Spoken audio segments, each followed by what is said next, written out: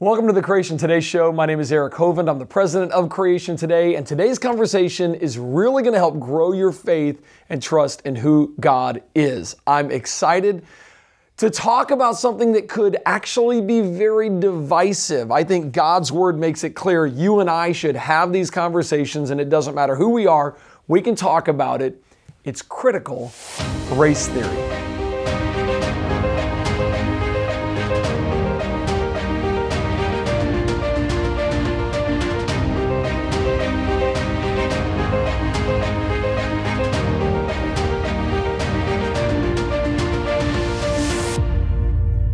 To divide and conquer has been a mindset, a strategy since Napoleon and Julius Caesar. Satan used it back in the Garden of Eden. Genesis chapter 3, verse number 4 records him dividing and conquering. He said to the woman, "You shall not surely die." He's trying to divide and conquer. Today, in America and around the world, we are seeing the same tactic used. They're trying to divide and conquer. I've got an awesome guest with me. Cindy Quinlan has been studying critical race theory, and you understand it enough to be able to say, let me tell you what's really going on, right? I hope so, yes. You'll see that there are a number of books here. And so the idea is simply that I am, like many of you, just someone who started hearing about this about a year and a half ago, and really wanted to be able to understand, what does it mean when people say this, or what does it mean when people say that? So I did a lot of reading by people with perspectives that are similar to mine, and reading from people with perspectives that are very different. And so I at least got to the point where I felt like I could talk about it, I felt like I could understand it. And then sometimes when I'm talking to friends or when I'm talking to others, if they start having questions, well, what does this mean or what does that mean? I can say, well, this is actually what I've discovered that means. And so yes, my goal is to help others understand it the way I was wanting to understand it as well. I had somebody last night at dinner ask me, what is critical race theory? And I gave my answer based on a couple of YouTube videos and a couple of people that I've watched, and I'm like, I'm ready to ask you that question. All right, give us an overview. What is critical race theory? I think one of the first things to understand is critical race theory. The very name implies that it is a critical theory. So whenever I start talking to people about critical race theory, I say, picture, if you will, if you're familiar with Greek or Roman mythology, there was a beast, a monster that had multiple heads. Mm-hmm. And do you recall the name of that monster with multiple heads? If you cut one off, two more would grow in its place. So the Hydra was often what it was called. It was in one of the Marvel movies. It's been many decades since studying that in elementary school. So critical race theory really is just one head on this beast that I call critical theory. And so there's other types of theories. There's queer theory. We're hearing more and more about that. There's post-colonial theory. So when we look at critical race theory, don't think of it as just its own animal. It's just one head of many heads. And I think even as it's important for us to understand it, it's certainly in the news a lot, it's certainly in a lot of people's top of their minds, let's not forget that there's other heads that are also just as dangerous. So understand critical race theory, but realize he's just one branch of a very large tree. And so critical theory itself has the goal of taking conflict theory, which, if you're familiar at all with Marx, and his thing was economics, and you had between the rich and the poor. And all that. So this is applied to every group. So conflict theory, it's a power struggle between all the different groups, and the idea is to apply it to every aspect of culture. And of course, one aspect of culture that is really making the headlines right now is race. Although in many ways we know there's no such thing as race, but we're going to get to that. Okay, well, I was going to say, that's my big deal. I'm thinking, how many Bible verses can I think of that for God so loved the world, not a particular skin color. It's anyway. And this might be intriguing to you. So one of the books that I read, and that is kind of considered just one of the foundational books of understanding critical race theory, is called Critical Race Theory, an Introduction. And so when I talk about these are kind of the 4 or 5 main tenets of critical race theory, one thing that many might be surprised is they agree that race is a social construct. That is actually one of the key tenets of this. So they agree that there is no such thing as race. But whereas we take it and go one direction, they take it and go a different direction. So kind of like a sneak peek. Interesting. Just down the road. So they also agree that there's no such thing as because you could line people up here from the whitest of the white to the blackest of the black and realize it's just a different shade of melanin. It's how much melanin you got in your skin. And the difference is insignificant. So they're not coming from necessarily a biblical perspective? No, definitely not. Correct. Wow. Yeah, so they're not. And even later on, a name that a lot of people will maybe recognize if they're all familiar with this is Ibram X. Kendi. Okay. Ibram X. Kendi even refers to Ken Ham at one point. When he talks about race as a social construct, he even, in one hand, he commends Ken Ham for saying it's a social construct, but then he also condemns Ken Ham for then the application of that belief that race is a social construct. So, yes, probably getting a little bit of ahead of myself, but when you started talking about critical race theories about division, I would say exactly, because critical theory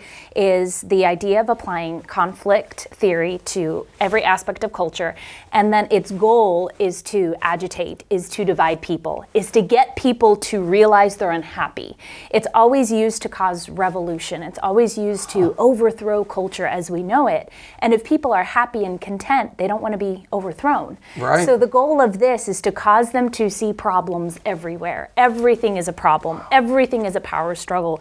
Everything is oppressive. So even in your and my conversation, according to their beliefs, they would look at us and say, you're a man, I'm a woman, you're oppressing me. You know, just the fact that you are a man means that in this relationship, in our conversation, I am the one with limited power here. And so there's already an oppressive element to this conversation, just the fact that you are a gentleman and I'm a lady. So it really is to cause agitation, to cause division. And instead of looking at your intellect and your studies and they're just, let's look at boy, girl, there's a distinction, let's use that one. Correct, yes, because they wouldn't be able to find distinctions in other ways. They could probably, how many degrees do you have? How many degrees do I have? How many children do you? So you could look in multiple ways to see who has the power and who doesn't, but the end result is division, is agitation, is getting the oppressed to getting people to believe they're oppressed and getting them to want to overthrow their oppressors. If you've ever heard the term intersectionality, that's what this is. Are you going to talk about that? Yes, I am. You guys need to be taking notes, and you guys need to, in the comments, let me know your thoughts on this, okay? Because I think there's a lot of people out here, probably, Cindy, that are Christians that probably have adopted, because it's a very emotional thing, they've possibly adopted an unbiblical view. I mean, I meet Christians all the time that say, I'm a Christian, I think this, and I'm like, well, that doesn't comport with Christianity. You can be a Christian and believe that, but you're inconsistent in your beliefs. So I think it'd be helpful if they think through this, and I really hope you will, with an open mind, going, our goal is to be biblical in this. So I'd love your thoughts, love your comments, and you tell me if you're being biblical or not in what you have believed by the end of this conversation. Yes. Okay. Thank you. So I think the idea too, especially if some of those who are watching, you're Christians, you may be familiar with the idea of a worldview. And a worldview is how you view the world. And it's built on what are the truths that you have taken by faith to say this is true and this is not. And so what a lot of Christians who may be hearing about this, like you said, they're filled with compassion for people. And they want to help people. And if people claim that they need help, they want to help them. And so the idea is there is no compromise. There is no ability to have a biblical worldview, but also to take on a critical race theory worldview, because it is in itself a worldview. You know, one of the authors that I read with this name is fairly well known, Voddie Baucham, and he's been talking about this for many, many years. In fact, I think he feels validated. He will sometimes say, it's been 20 years I've been telling people about this. Finally, you believe me. But Voddie Baucham, he'll say, this is a religion, and he calls the holy trinity of this new religion the diversity, equity, and inclusion. Although I like to go in diversity, inclusion, and equity to get a certain acronym in there. So, it is a religion, it is a worldview, and for that reason, there is no compromise. There is no way where we can say, well, some of this we can take into our church, and some of this we can take into our family, and it will only help us be better Christians. As Christ says, there is no fellowship between light and darkness. So this is a worldview. In many ways, this is a religion. And I have a number of people who will, if you say that seems to be stretching it, how is it a worldview or religion? Paula Groves Price, she's works with the Department of Teaching and Learning in the College of Education at Washington State University. She says critical race theory is a framework that offers researchers, practitioners, and policymakers a race-conscious approach to understanding educational inequality and structural racism to find solutions that lead to greater justice. So the idea that it's a framework means you start with the assumptions of critical race theory, and everything else you do is based on those assumptions. You assume them to be true. So it's a framework. We see again the UCLA Luskin School of Public Affairs says it recognizes racism is ingrained in the fabric of American society, and the individual racist need not exist to note that institutional racism is pervasive in the dominant culture. It is an analytical lens that CRT uses to examine existing power structures. And we know a worldview is a lens, it's a filter.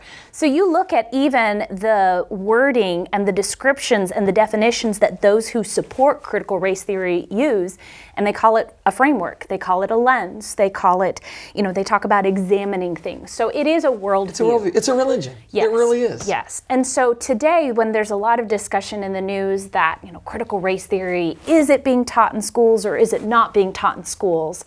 And I would say the idea is the lens of critical race theory is being applied to everything that is being taught in school. So even if they're not formally teaching the theory of critical race and its history and its applications to law, that worldview is being established and grounded in schools. So they're actually taking everything we do, putting it through the lens of racism exists, you're a racist, there's higher and lower based on skin color, and that has to apply no matter what. Correct, yes. So they're starting with that assumption of truth, just as we start with the assumption, or people prefer perhaps to use the faith, that there is a God, he's a creator and sustainer God, that man is a sinful being because of the decisions he made. So we start with those truths, and they start with these truths, and everything else we're going to build on our truths. Wow. And that's where I think you were correct, that many Christians are sometimes unknowingly taking action on assumptions that are not true.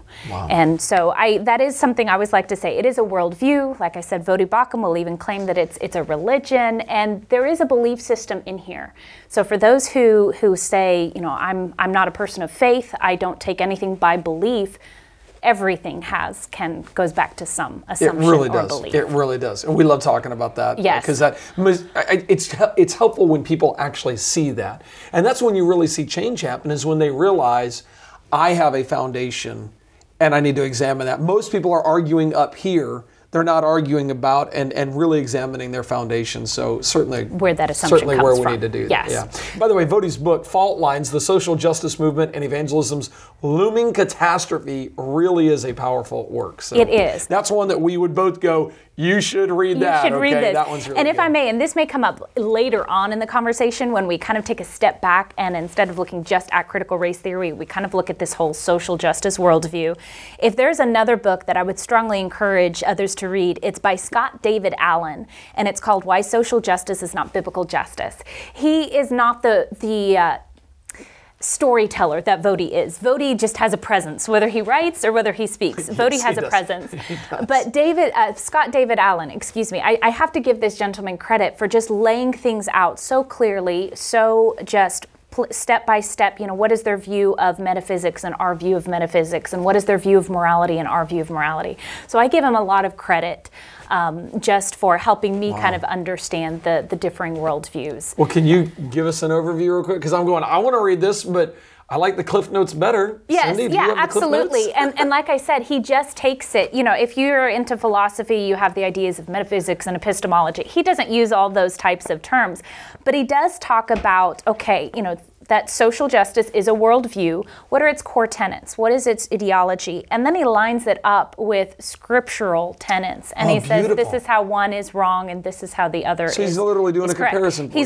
In fact, you will even, let's see if I can flip through and find it. He even has a table. Oh, nice. And so he's just very, very clear I think with anything, there might be not everything in here that I would endorse, but I found him to be very clear, very researched, very supporting of the points he's making. And if you flip through it, I just marked just about every page to things and just how very clear he was with why it is very anti-biblical. Wow. Why social justice is anti-biblical. Correct.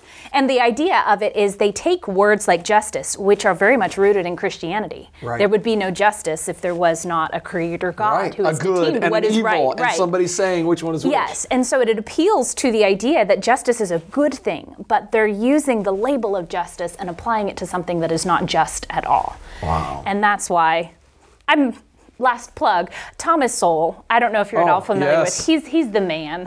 He wrote a book back in the 90s called The Quest for Cosmic Justice. And he's not coming from a Christian perspective. He's just coming from logically, can there ever be true 100% justice in the world? And he says, no, there is no such thing as cosmic justice is not achievable. And in trying to achieve that which is not achievable, you get more injustice. You're hurting things more. So whether you come from a Christian perspective or just from a very logical perspective, those are two books that help this idea of social justice. I'd say the people that say, we don't have justice yet, he says, just wait, it's coming. Real justice is coming. It's as really a Christian, that is our comfort. We know that there is no real justice in this world, but we know that it is there to come. Wow. Yes. Okay, so critical race theory is all throughout. It's a lens, it's a worldview, it's a religion. It's something people use to say racism is everywhere and you have to find it. Yes. So if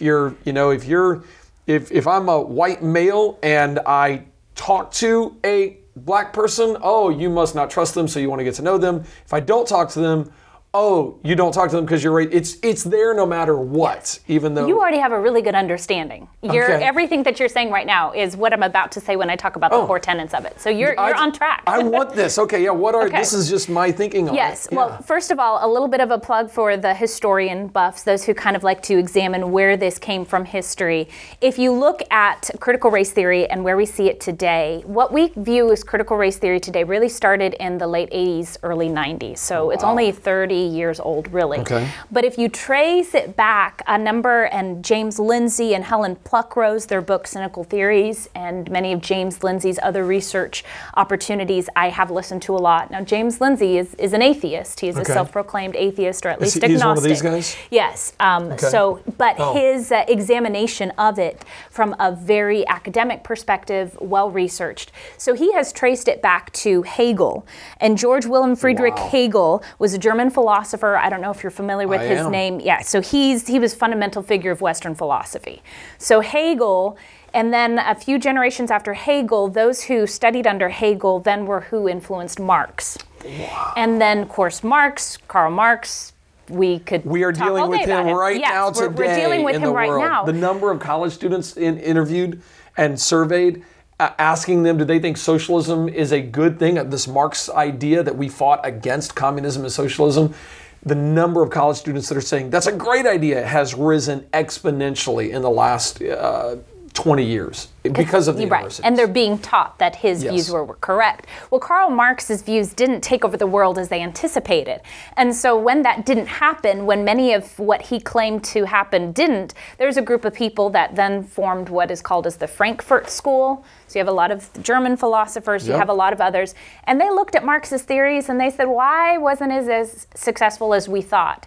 And so from there they said, because really you need to apply this conflict theory to all of culture. And so Antonio Gramsci is a name that you may be familiar with. He was a key figure who said, you have to apply Marxism to culture. People are so involved in culture, they don't realize they're oppressed. So we have to show them that they're oppressed, and we have to show it through attacking the family, attacking religion. We got to infiltrate social institutions, definitely educational institutions. So a lot of this infiltration throughout all of society, not just economics, came from the Frankfurt School. Interesting. So it didn't work because we only applied it to economics, Right. We got to apply it, and that's why we see it, critical theory, applied to everything. Correct. Wow. Yes. And so from there, then you have critical legal studies, which started in Harvard Law School in the 1970s. And the idea was to examine whether the civil rights movement and civil rights legislation actually improved racial situations in the U.S. And from there, that's where critical race theory evolved. So brief history lesson of kind of where you can trace it back to. Derek Bell is considered the intellectual father figure of critical race theory. And so he really started in the critical legal studies of law, and I think he was the first black man to receive tenure at Harvard is his claim to fame, and he's still there. But he's the father figure. And so much of what we see today, you can trace back to Derek Bell. You can trace back to his students, I believe. Angela Harris, maybe one, Kimberly Crenshaw, but they studied under him, and then what they then writ has propagated throughout. So that's the historical lens. So when a lot of people say critical race theory is not being taught in schools today, often they're talking to that literal law level, graduate level theory. And that is not being taught in schools. But like we said earlier, the assumptions of critical race theory, the worldview, is being established and then being built on.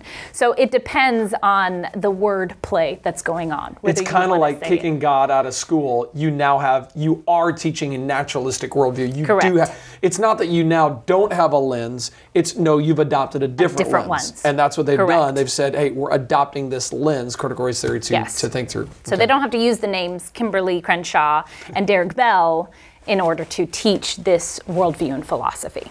So that's where a lot of people will say. And that's why some people will refer to critical race theory as neo-Marxism or cultural Marxism, because the original Marxist beliefs was all materialistic, and now it's applied to more. So just when a lot of people will say, you're being false, you're being manipulative by calling it Marxism, they can say that because they're referring to just economic Marxism. But if you trace it back, it's Marxism applied to culture. It's Marxism applied to education. So neo-Marxism, cultural Marxism is an accurate label for critical race theory, even for those people who say, I disagree with that. The history shows it to be true. I gotta ask you, when we throw around all these names and throw around Marxism and critical race theory and all the terms that was that something that you had to get used to? I'm imagining people out there going, hang on, you're throwing around critical race theory, Marxism, socialism, you're throwing around all these things, and Marxism, socialism, communism, they're old enough that we kind of got that in the back of our mind, but there's a lot of terminology now that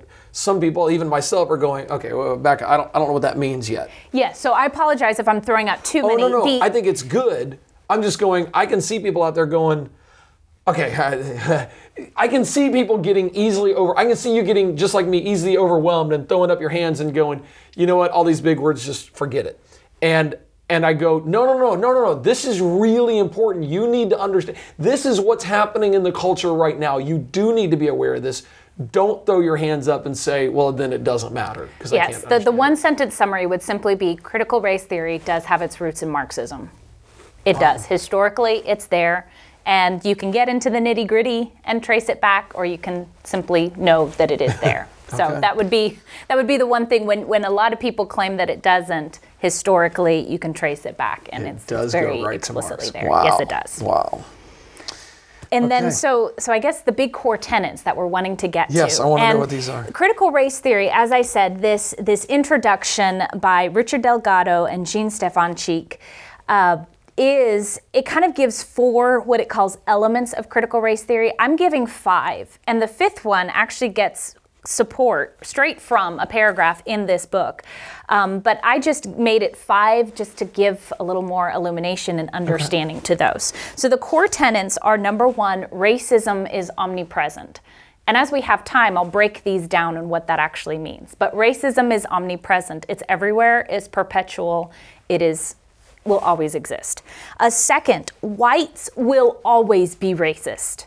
If you are white, you can never not be racist. And again, these are the truths on which they're building their worldview, that racism is omnipresent, that whites will always be racist. Next, race is socially constructed. We agree with them on this, but they take it in a different direction, and we'll discuss that later. The next one is liberal order perpetuates racism. I grew up overseas. My parents were missionaries. So having grown up outside of the U.S., from a young child, I was well aware of what we have in the U.S., our Constitution and our founding fathers and documents and the freedoms and liberties they've given us, to always have this deep, abiding appreciation for it. So critical race theory is against all of that, because it says all of that liberal order, what we look at as what has made our country successful, as being racist. So liberal order perpetuates racism. And then the fifth core tenet, knowledge is socially constructed. And so that completely draws into question everything you know, everything you think you know. So with those 5 tenets, and again, it's liberal order perpetuates racism that I took from a paragraph in the book. James Lindsay, again, the co-author of Cynical Theories, he emphasizes this a lot, that it is very much against everything we would say the United States originally stood for. So there is an attempt to completely overthrow our current culture, to completely overthrow our entire country and what our country has been built on. It's not excessive to say that that is the goal, is to This is a divide and bring conquer. it down. This is an attempt to divide and conquer. And it works very well, because you see this, you see it done in Cambodia with Pol Pot. Yeah. You know, these similar attempts. You see what has happened in China. So there's this attempt to overthrow a country's current culture, so to get the young people to be unhappy with the older generation's culture and beliefs. The Red Guard, Mao's Red Guard, there's significant ties. It's this same type of belief system and worldview. It's just this is applied to race. In China, I believe it was applied to class, because most of the Chinese weren't as racially, even though there is no such thing, diverse. So you're not going to cause a lot of division where there's a lot of difference. Because they all look the same. Yeah. See, somebody would take that and say that's racist. No, because they have similar features. Yes, they're not going to divide that way, so they'll divide by class instead. Like in Japan, if you were attempt some type of cultural overthrow, it would never be, like, 98% of Japan is 100% Japanese. They're very, very much of the same type of people group. And so if you were looking to cause division, you're going to have to find something else. Another way. But in the U.S., being such a diverse country, this is an easy point of division. And our history has shown that this has been a long time a point of division. So, we have not always had a sterling testimony in this area. So it's an easy wound to attack, easy wound to open. And very emotional. Hey, those of you that are joining me on Facebook and YouTube, I got to let you go here in just a minute, but I want you to understand from the biblical perspective, and I'm looking forward to getting into more of this concept and answering from the Bible, but let me just give you the bottom line from the Bible. Tell me if I'm right or wrong. Bottom line from the Bible, we are all of one blood. Christ died once for all. We are all made in the image of God. Even our Constitution, we are all created equal. There is no such thing as race.